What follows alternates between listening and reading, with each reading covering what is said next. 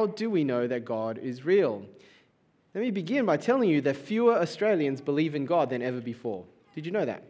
Fewer Australians believe in God than ever before. In 2016, our last census, nearly 1/3 put on their census that they are of no religion. Now, compared with 5 years before, 2011, the last time we had a census, that's 7% higher. 7% more people have no religion. And so that bracket of no religion people, nearly 1/3, is now bigger than any single religious denomination. That's a big number. A recent survey showed that about 25%, that's 1 in 4 Australians, do not believe in a God at all.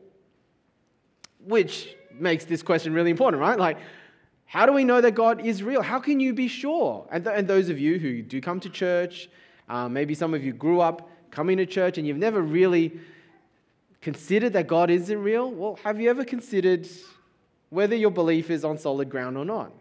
Or maybe you're a little bit afraid to ask the question because you maybe think, I'm not supposed to even ask or doubt, but you have the doubts? Well, today I want to kind of say it's okay to doubt because this is a genuine question. 1 out of 4 Australians don't believe that there is a God at all. It's not something in the fringes anymore. This is something that a lot of mainstream people believe. How do you know that God is real? Now, the statistics are new, but the question isn't, of course, because for, thousands of years, you can argue for, tens of thousands of years, humanity has always asked the question, is there more than what we see? Is there a higher power? So philosophy and science and religions have all wrestled with the idea of how do we know that God is real. Now, I could come at the, all the answers that have been going for the last couple of thousand years, and there's been some really smart people who've come up with some really good reasons that are worth considering and reading about. I sort of want to come at it a different direction, though.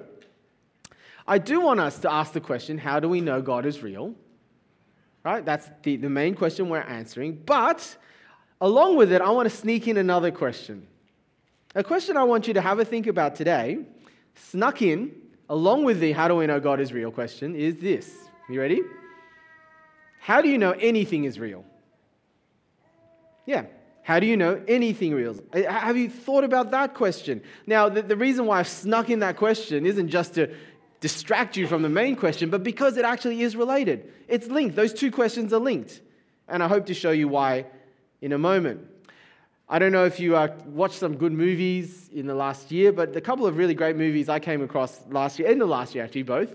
One in the cinemas and one on TV, one on Netflix, right? The second one. The first one is Spider-Man. Who's seen Spider-Man Into the Spider-Verse? It's a pretty cool movie, all right? And the other one, I don't know if any of you were Black Mirror fans on Netflix. I was a huge one, and so I couldn't wait to see Bandersnatch.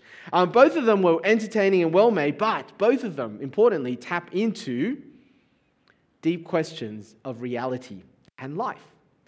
So in Spider-Verse, this is based on a genuine scientific theory that some people hold to called the multiverse theory. Those of you who know, Avengers and comic book storylines, you'll know lots about multiverse. My kids know more about it than me. But the theory is that we are but one in an infinite number of parallel universes, okay? So get your mind around this one. All right, so in this universe, you and I are here at Bankstown at 4:40 p.m. But in another parallel universe, there is a totally different version of you doing something completely different. Right? In another universe, you don't exist at all. So in one universe, Germany lost World War II. In another universe, Hitler may have won World War II. That's parallel universes, and there's infinite numbers of them. Right? That's the multiverse theory. In the second show or movie, Bandersnatch, I don't know, those of you who are older like me remember growing up and reading choose-your-own-adventure novels. Well, this is a choose-your-own-adventure TV movie. You get to interact and choose the plot lines and which way the movie goes. It's actually very interesting. I'm sitting there watching it on an iPad and getting to choose what the character has for breakfast, Frosties or Fruit Loops. But then also more serious decisions like whether the character is going to commit murder, whether he's going to end up with a job or not. And there's lots of plot lines. There's probably a dozen or so plot lines that the movie ends up with. And some of these plot lines end up in dead ends and you have to go back and re-choose. It's a great show, by the way, if you ever get to watch it. So one plot line has the character actually realizes in this plot line that he is controlled by you. Right? How meta is that? Okay? I just learned that word recently, meta. And so he is in the show and shows up on his computer screen, set in the 80s, the Netflix symbol. And he doesn't know what Netflix is because it didn't exist in the 80s, but he realizes for a moment that he's being controlled by someone, and it's you, of course, because you're sitting there controlling him. How meta is that? That plot line ends up with him killing his dad. Spoiler, sorry. In another plot line, another major character talks about the multiverse theory. If you like, Bandersnatch is all about the multiverse as well. Every plot line is a new universe. And he's talking the multiverse theory and essentially saying to the main character, it doesn't matter if you push me off the balcony and kill me or not, because in another universe, I'll still be alive. Right? And so you get to choose, do I kill him or not? It's pretty dark. Point I'm trying to get at is both Spider-Man and Bandersnatch raise important questions, and that is, how do we know if anything is real? How do you know if anything is real? I mean, how do you know that when you thought you were making a real decision this morning, what to wear, what to eat for breakfast, what to do, that was actually a real decision? Do you know if it was? Or that your decisions really matter? How can you be sure that you have free will? And you're not controlled, okay, maybe you're not controlled by some guy with an iPad on Netflix, but how do you know, I know that we're not controlled by factors that we have no say over, like your genetic makeup? How do you know that you have genuine choices and isn't just your genes pointing you to certain preferences? Or your social upbringing? How do you know you have free will? And if this whole multiverse thing is true, then really does it matter what you choose anyway? I mean, isn't the character from Bandersnatch right? It doesn't matter what you choose because there's another universe where you've made a different choice. So whether I live or die, whether I save an old lady across the road or push her in front of a car, whether I am faithful to my wife or cheat on her, it doesn't really matter because in another universe, I will have made a different choice and life goes on. Do you see? That's the kind of questions these shows raise. Now, why ask these questions and what does it have to do with God? Well, let me show you a quote from, you might have heard of him, C.S. Lewis. C.S. Lewis is the writer of the popular children's books, the Narnia series. He was also an English professor, influential, a Christian. And he said this, I believe in Christianity as I believe that the sun has risen. Not only because I see it, that is the sun, but because by it I see everything else. This is a really important quote. He is saying that God being real, for him at least, doesn't just make sense. For him, God being real makes sense of everything else. And so today, this afternoon, I want to suggest that if God isn't real, then there are a whole host of other things maybe we ought to question as well. So I'm saying it's fine to have doubts of God's being there or not, but you're going to have to ask questions about why is anything there at all that Spider-Man, Bandersnatch, other shows like that raise for us.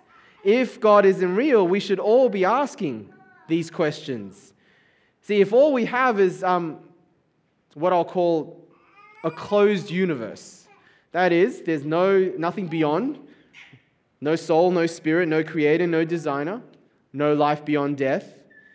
If all we are a product of time plus chance, that's evolution, with no design behind it except natural selection, then how can we be sure that anything is real? That's what I want you to have a think about. But first, though, I want to bust some myths. I've got 3 points. Firstly, myth busting. Number 2, reality check. Number 3, consider Jesus. It's on the outlines. But let's bust some myths. Myth number 1, this might surprise you. The first myth I want to bust is that I can convince you that God is real. Now, you'll be thinking, what am I doing up here if I'm not trying to convince you that God is real? Well, I'm actually trying to tell you right now that I'm not going to try and convince you, right? Or I'm not going to be able to convince you that God is real if you are here and you doubt that God is real. Right? If you have doubts that there is a God and all, just by me talking for the next 20 minutes isn't going to change your mind. In the same way that if it wasn't me talking, but an atheist talking here for 20 minutes, those of you who are Christians, you're not going to be convinced just by an atheist talking for 20 minutes, right? It's not going to happen.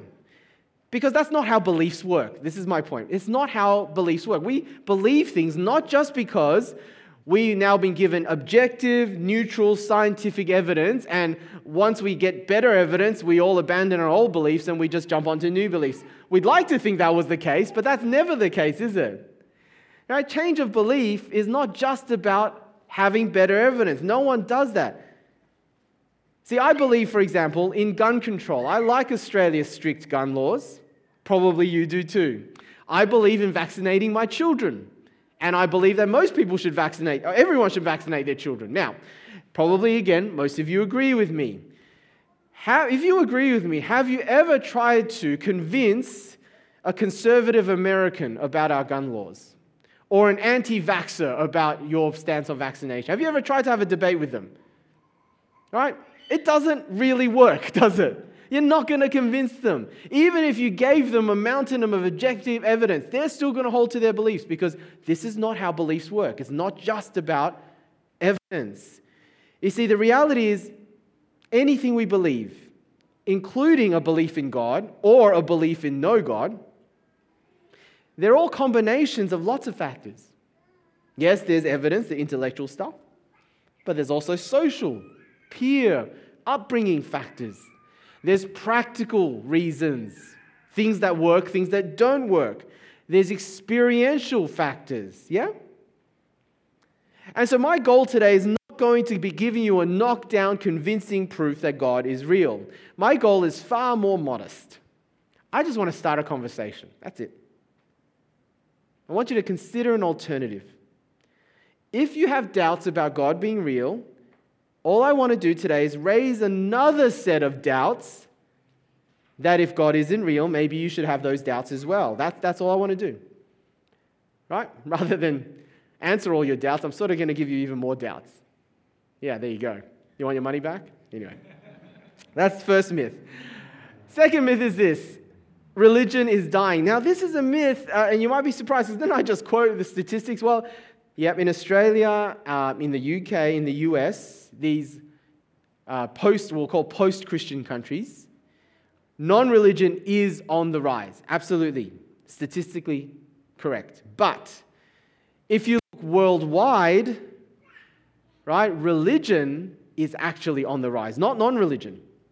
There's a research group in the US called the Pew Research Center. It's probably the authority on social research because it's non-partisan, doesn't belong to any parties, it's non-religious. And it projected, a couple of years ago, the state of religion worldwide between 2010 and 2050. So basically the first 50 years of the 21st century. And it concluded that religion will be increasing and continue to increase in the first half of the 21st century with no end in sight. You see, even though Australia, UK, and US have religion going downhill, the rest of the world, Africa, South America, Asia, guess what? Belief in God is rising, not falling, and it's projected to continue to rise.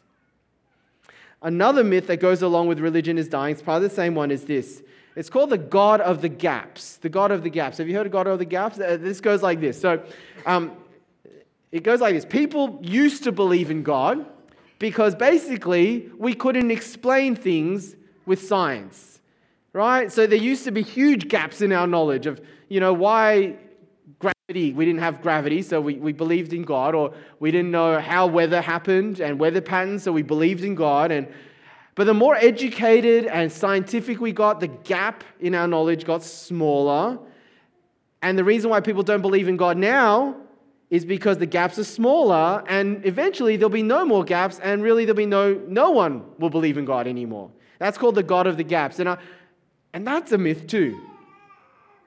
I'll give you a reason why that's a myth, because here's the thing, the world has actually gotten more educated, not less educated, but yet at the same time people are getting more religious. Do you see? That's a problem, isn't it? I'll give you an example of China. So China, a lot of you may have Chinese background. Since the 1950s, China has been, as you know, communist, atheist, completely secular. Its confidence has been put into science and advancement, especially since the 80s, since it opened up. It's really economically, scientifically now leading.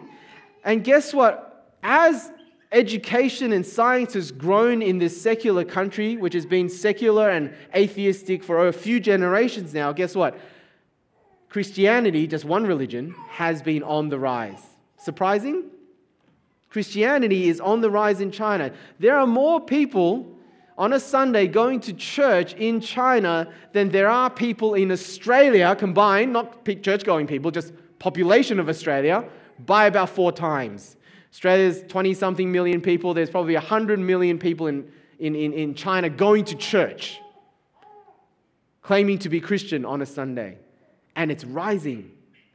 God of the Gaps doesn't explain that. The other thing that God of the Gaps doesn't explain is if it was true, then you would expect that no highly educated person, especially scientists or intellectuals, would believe in God. And that's not the case. I mentioned C.S. Lewis. His friend, J.R.R. Tolkien, right, the guy who wrote Lord of the Rings, they were both believers in God and Oxford professors.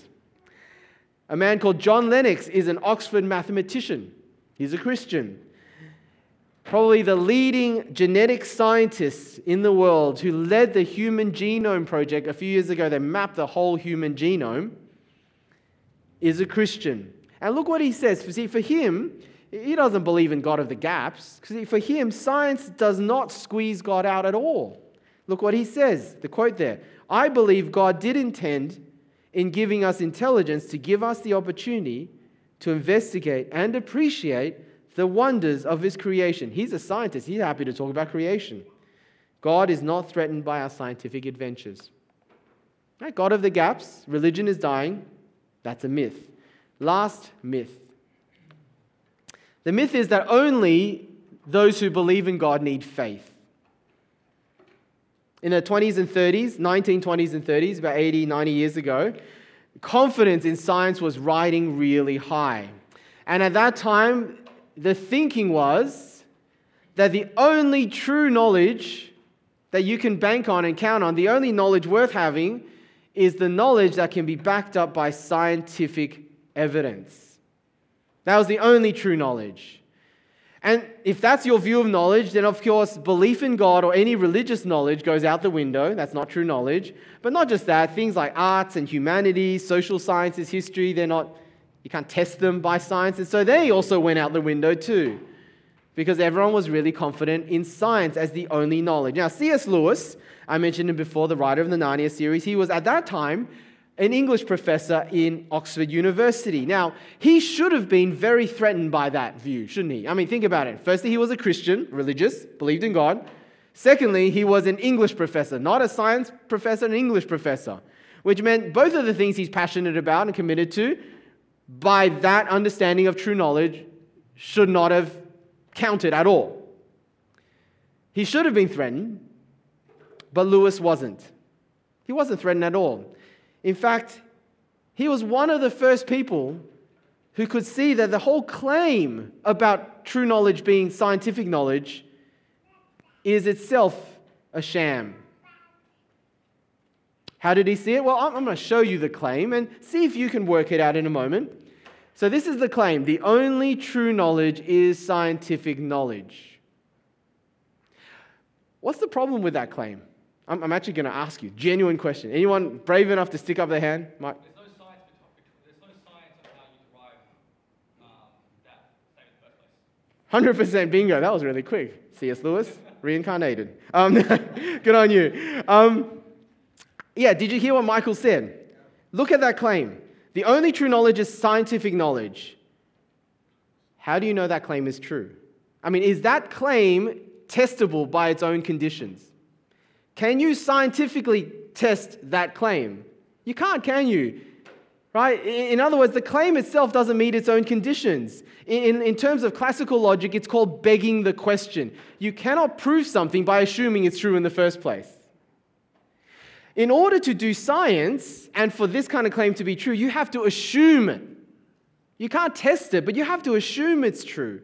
For science to operate well, faith is required. Now, I don't mean religious faith or blind faith, but it's still a step of faith. See, for science to work, there are a whole number of things you have to assume. You have to assume that the world is ordered before you can observe that the world is ordered, okay? You have to assume that this order is actually true. You have to assume that we can actually properly observe the world. Our faculties of observation are not tricking us, that our reasoning abilities are reliable and it's not going to lie to us. You have to assume those things are true. You also have to assume that we live in a real world. I don't know if you remember the movie Matrix. Those of you who are older remember, like groundbreaking movie. Like honestly, how do you and I know that we are living in a real world and not actually in a computer simulation and the real us is actually plugged into a machine somewhere? Can you prove it? You can't, can you? You have to assume that this is a real world, that when you're touching things, it's not just an illusion, optical, sensory illusion. You have to assume it's true. You have to assume that we're not in some sort of parallel universe where the laws of physics are actually unsteady, where human beings are irrational, and that sense perceptions are not reliable. We all have to assume those things are true. My point is that those are all assumptions that we have to take on faith just to do science. Right? Science takes faith. Reasonable faith. I'm glad we have those things, but it's still faith. And it's not just science though, is it? A lot of people say that I don't believe in God because you can't see God, you can't touch God, you can't hear God. But guess what? There are a bunch of things that we all believe in that you can't see, that you can't touch, and you can't scientifically experiment on. So back to my introduction. Here's what I was getting at. Remember, if God isn't real, my point is maybe those things we all take on faith that have nothing to do with God, though, maybe all of those things aren't real either. So let me go with reality check. Right? Let's do a reality check. And to do this, let's do a thought experiment. Assume for a moment, everyone here, assume for a moment, regardless of where you are religiously, assume for a moment that there is no God. All right, get into that state of mind. There is no God. Which means there is nothing spiritual, nothing outside of the natural order. There is no creator. There is no life after death. This universe is closed. Matter is all there is. That is, everything can be boiled down to biology, which is boiled down to chemistry, which is boiled down to physics. That's all there is. We are all products of blind forces of evolution that has occurred over millions of years. There is no intelligent design to that, okay, because this is a closed universe, no designer. The only thing that is working is what's called natural selection, survival of the fittest, the instinct to pass on strongest genes. That's all there is, closed universe. Now, assume that that is true. If that is true, and if that is what we believe, if that's our faith, our assumptions, then let me take it one step further. Let's do a reality check, because there are at least 3 things you should probably question that we all probably believe in. The first one we actually had a little discussion on. Reality check number 1. Do you believe in love? Or how do you know that love is real? Can you see love? Can you touch love? Can you talk to love? No, you can't. In fact, a closed universe view is that love is actually that thing you call love, the feeling. That's chemistry plus stuff in your brain, right? Neurology, if you want, call it, plus psychology, state of consciousness. That's all it is. Those strong feelings you have towards your spouse, your friend, your baby, your parents, whoever it is you love, that's just hormones working on your brain, giving you a sense of comfort or joy so that you can survive better. That's all it is. Chemistry, brain, psychological states. That intense love you have for someone, that's all it is. Nothing more. How many of you believe in that? And that's all love is. Some people do, actually. But I'd be very surprised if a greater number of you believe that that's all love is as well. But in a closed universe, that's all it is. How about this next reality check? Do you believe in human rights? Now, do you believe that there are human rights that every single person should have, whether they are able or disabled, whether they are adult or children, whether they are male or female, whether they are smart or dumb, whether they are black or white, whether they are gay or straight? Do you believe in human rights? If you do, where does that belief come from? Because here's the thing, if we are in a closed universe and human beings are just at the top of natural selection evolutionary chain, it sounds harsh, but why should the disabled have rights? If this is a closed universe, why should babies or elderly people have rights if we're already overly populated? Or if you carry a defective gene, why should you have the right to have children if you're just going to pass on your defective gene? Do you see? Evolution and natural selection means we actually should purify and maximize our gene pool. So this idea of human rights, where does it come from if that's a closed universe? What about this final reality check? Have you ever had a wow moment? Have you ever experienced something that made you just think, whoa? It may be a moment of such wonder or awe, some beauty, or sometimes it's for some of you it's music that really just tugs at you, just gets you to, or art, or literature, or sport, yeah? Or travel, you go traveling and you just kind of feel alive and in touch with something greater. Maybe it is experiencing love. For me, it's food. I don't know if you've ever eaten food and it's so good you have to be sitting down because otherwise you would collapse. Right? That's my wow moment.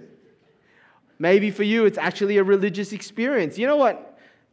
A lot of famous atheists write about having religious experiences even though they don't believe it's true. Maybe you've experienced at some point in your life just some feeling that you're connected to something higher.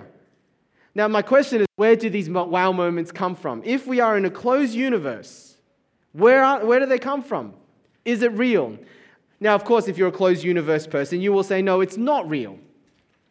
Right? Evolution has given us wow moments, but a bit like love, they are just to help us survive. So, religion, it can be explained this way.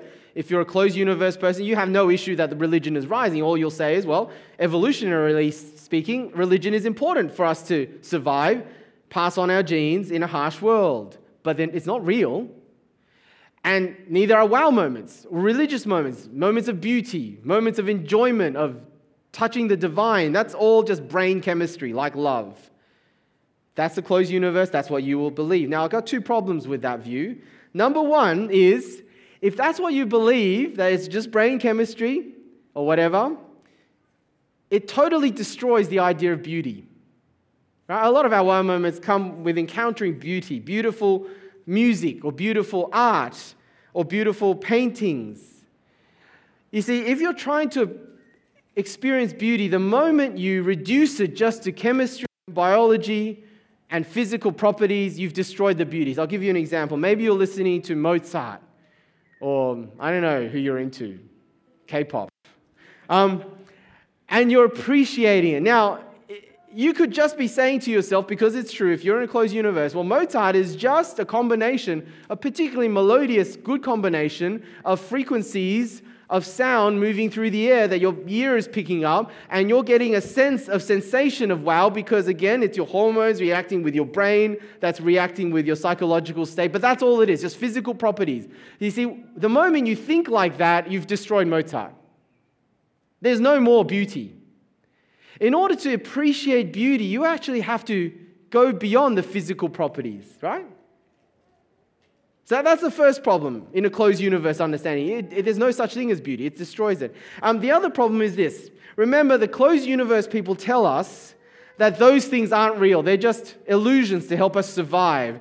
But on the other hand, closed universe people also tell us that our ability to reason and think is real. Right? Reasoning, thinking, observing the world, scientific stuff is real. Studying, science, real. Wow moments, beauty, art, love, not real. But do you see the problem with that?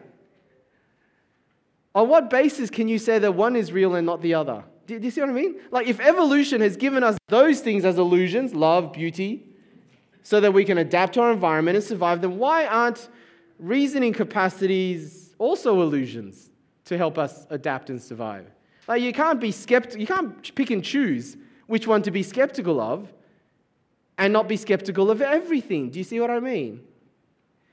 Most atheists I know don't live in a world of Bandersnatch, thankfully, where your decision doesn't really matter. Whether you push someone off the balcony or kill your dad really doesn't matter.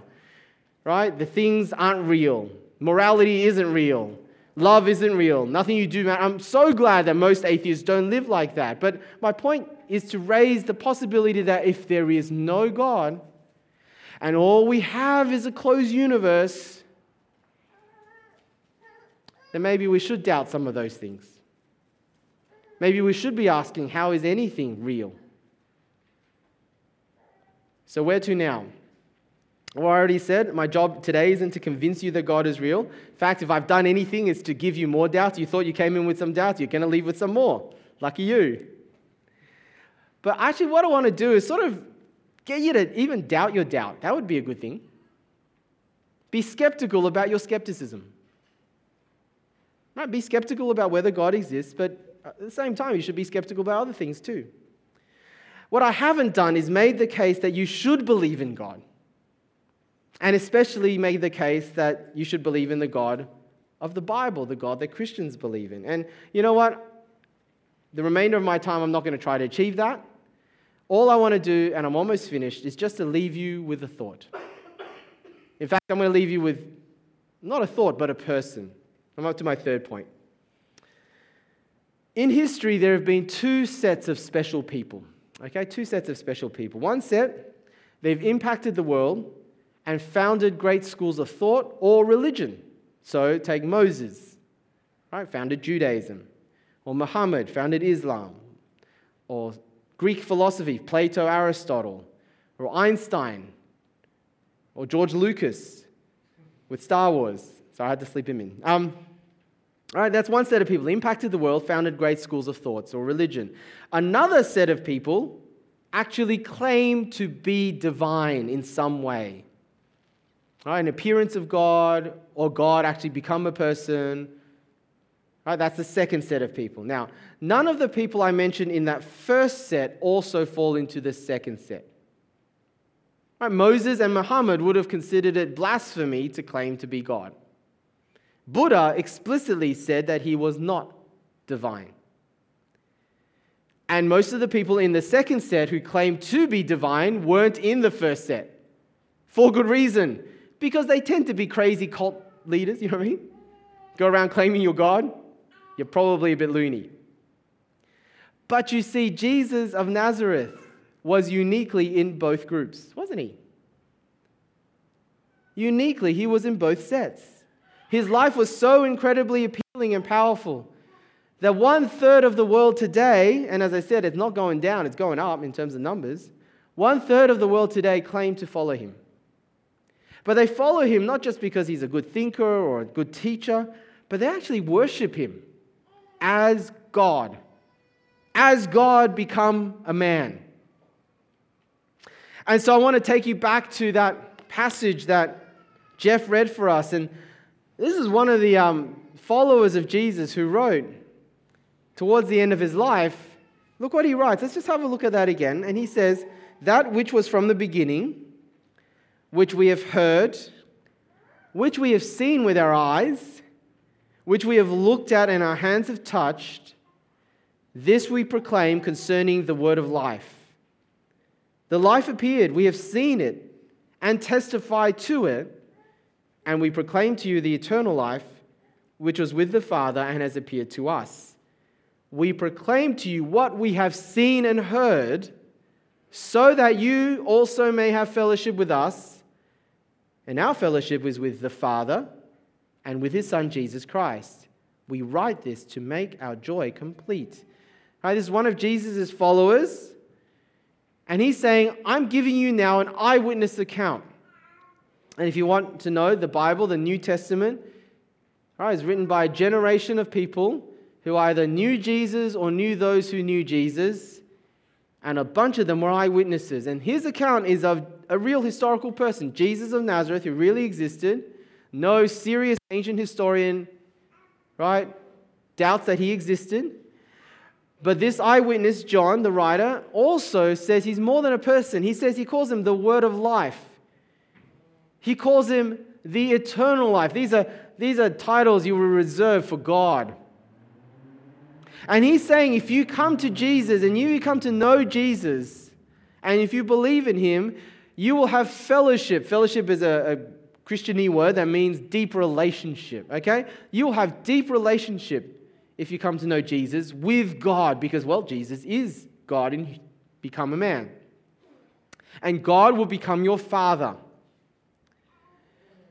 Because the whole purpose of God becoming a man in Jesus is so that by dying on the cross, he might take our wrongs and our failings in our place and bridge the gap between God and human beings that we ourselves can't bridge, and heal what's broken between us and God and bring us into fellowship, relationship, deep relationship back with our Creator. That's the reason why God became a man.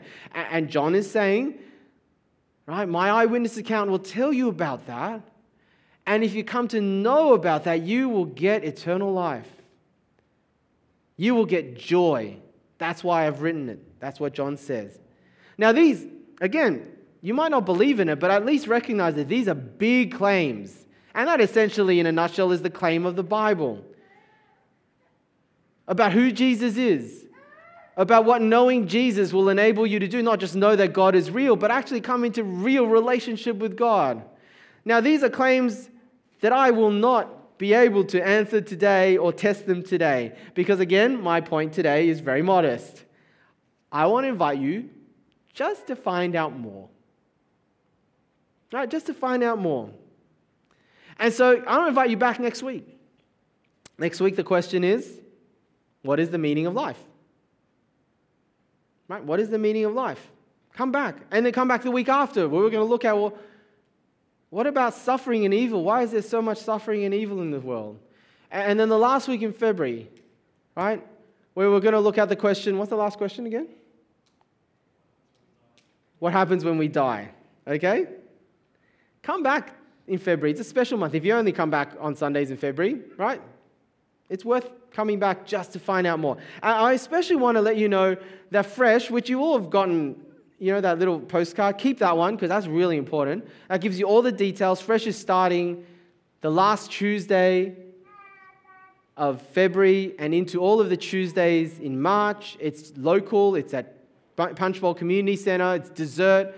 And the format is very different. This is me talking, and obviously you can chat with each other and chat with me afterwards, but it's not really designed for that. As much as Fresh is, it's dessert, small table groups, intimate setting, very casual. Right, there will be a short talk presenting some things to think about, but then really most of the time is you talking, discussing, objecting, asking questions, getting specific answers. There's really no occasion like it. So if you just take 5 weeks out of your life, 5 Tuesday nights out of your life to come with free dessert night, if you get nothing else, you get fed and you get to meet nice people. Good enough reason. But another great reason is you get to ask whatever questions you have. And even if you don't have any questions, other people will, and they'll probably be the same kind of questions you've had. Come along to Fresh. That's a great way of taking it to the next step. All right? That's my purpose today, just to get you to want to come back for more and consider that maybe there are reasons to believe that God is real. Let me finish with Francis Collins, as I mentioned, the chief geneticist and scientist dude. He wasn't always a Christian, all right? Like a lot of scientists, he started off as being an atheist. No reason to believe in God. But then he became a Christian. Well, what changed? Here's what he said.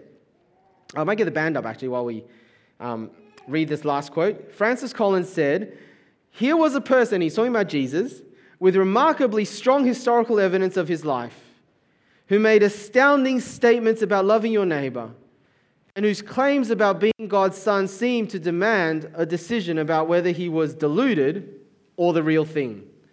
After resisting for nearly 2 years, I found it impossible to go on living in such a state of uncertainty, and I became a follower of Jesus." Hey, it took him 2 years.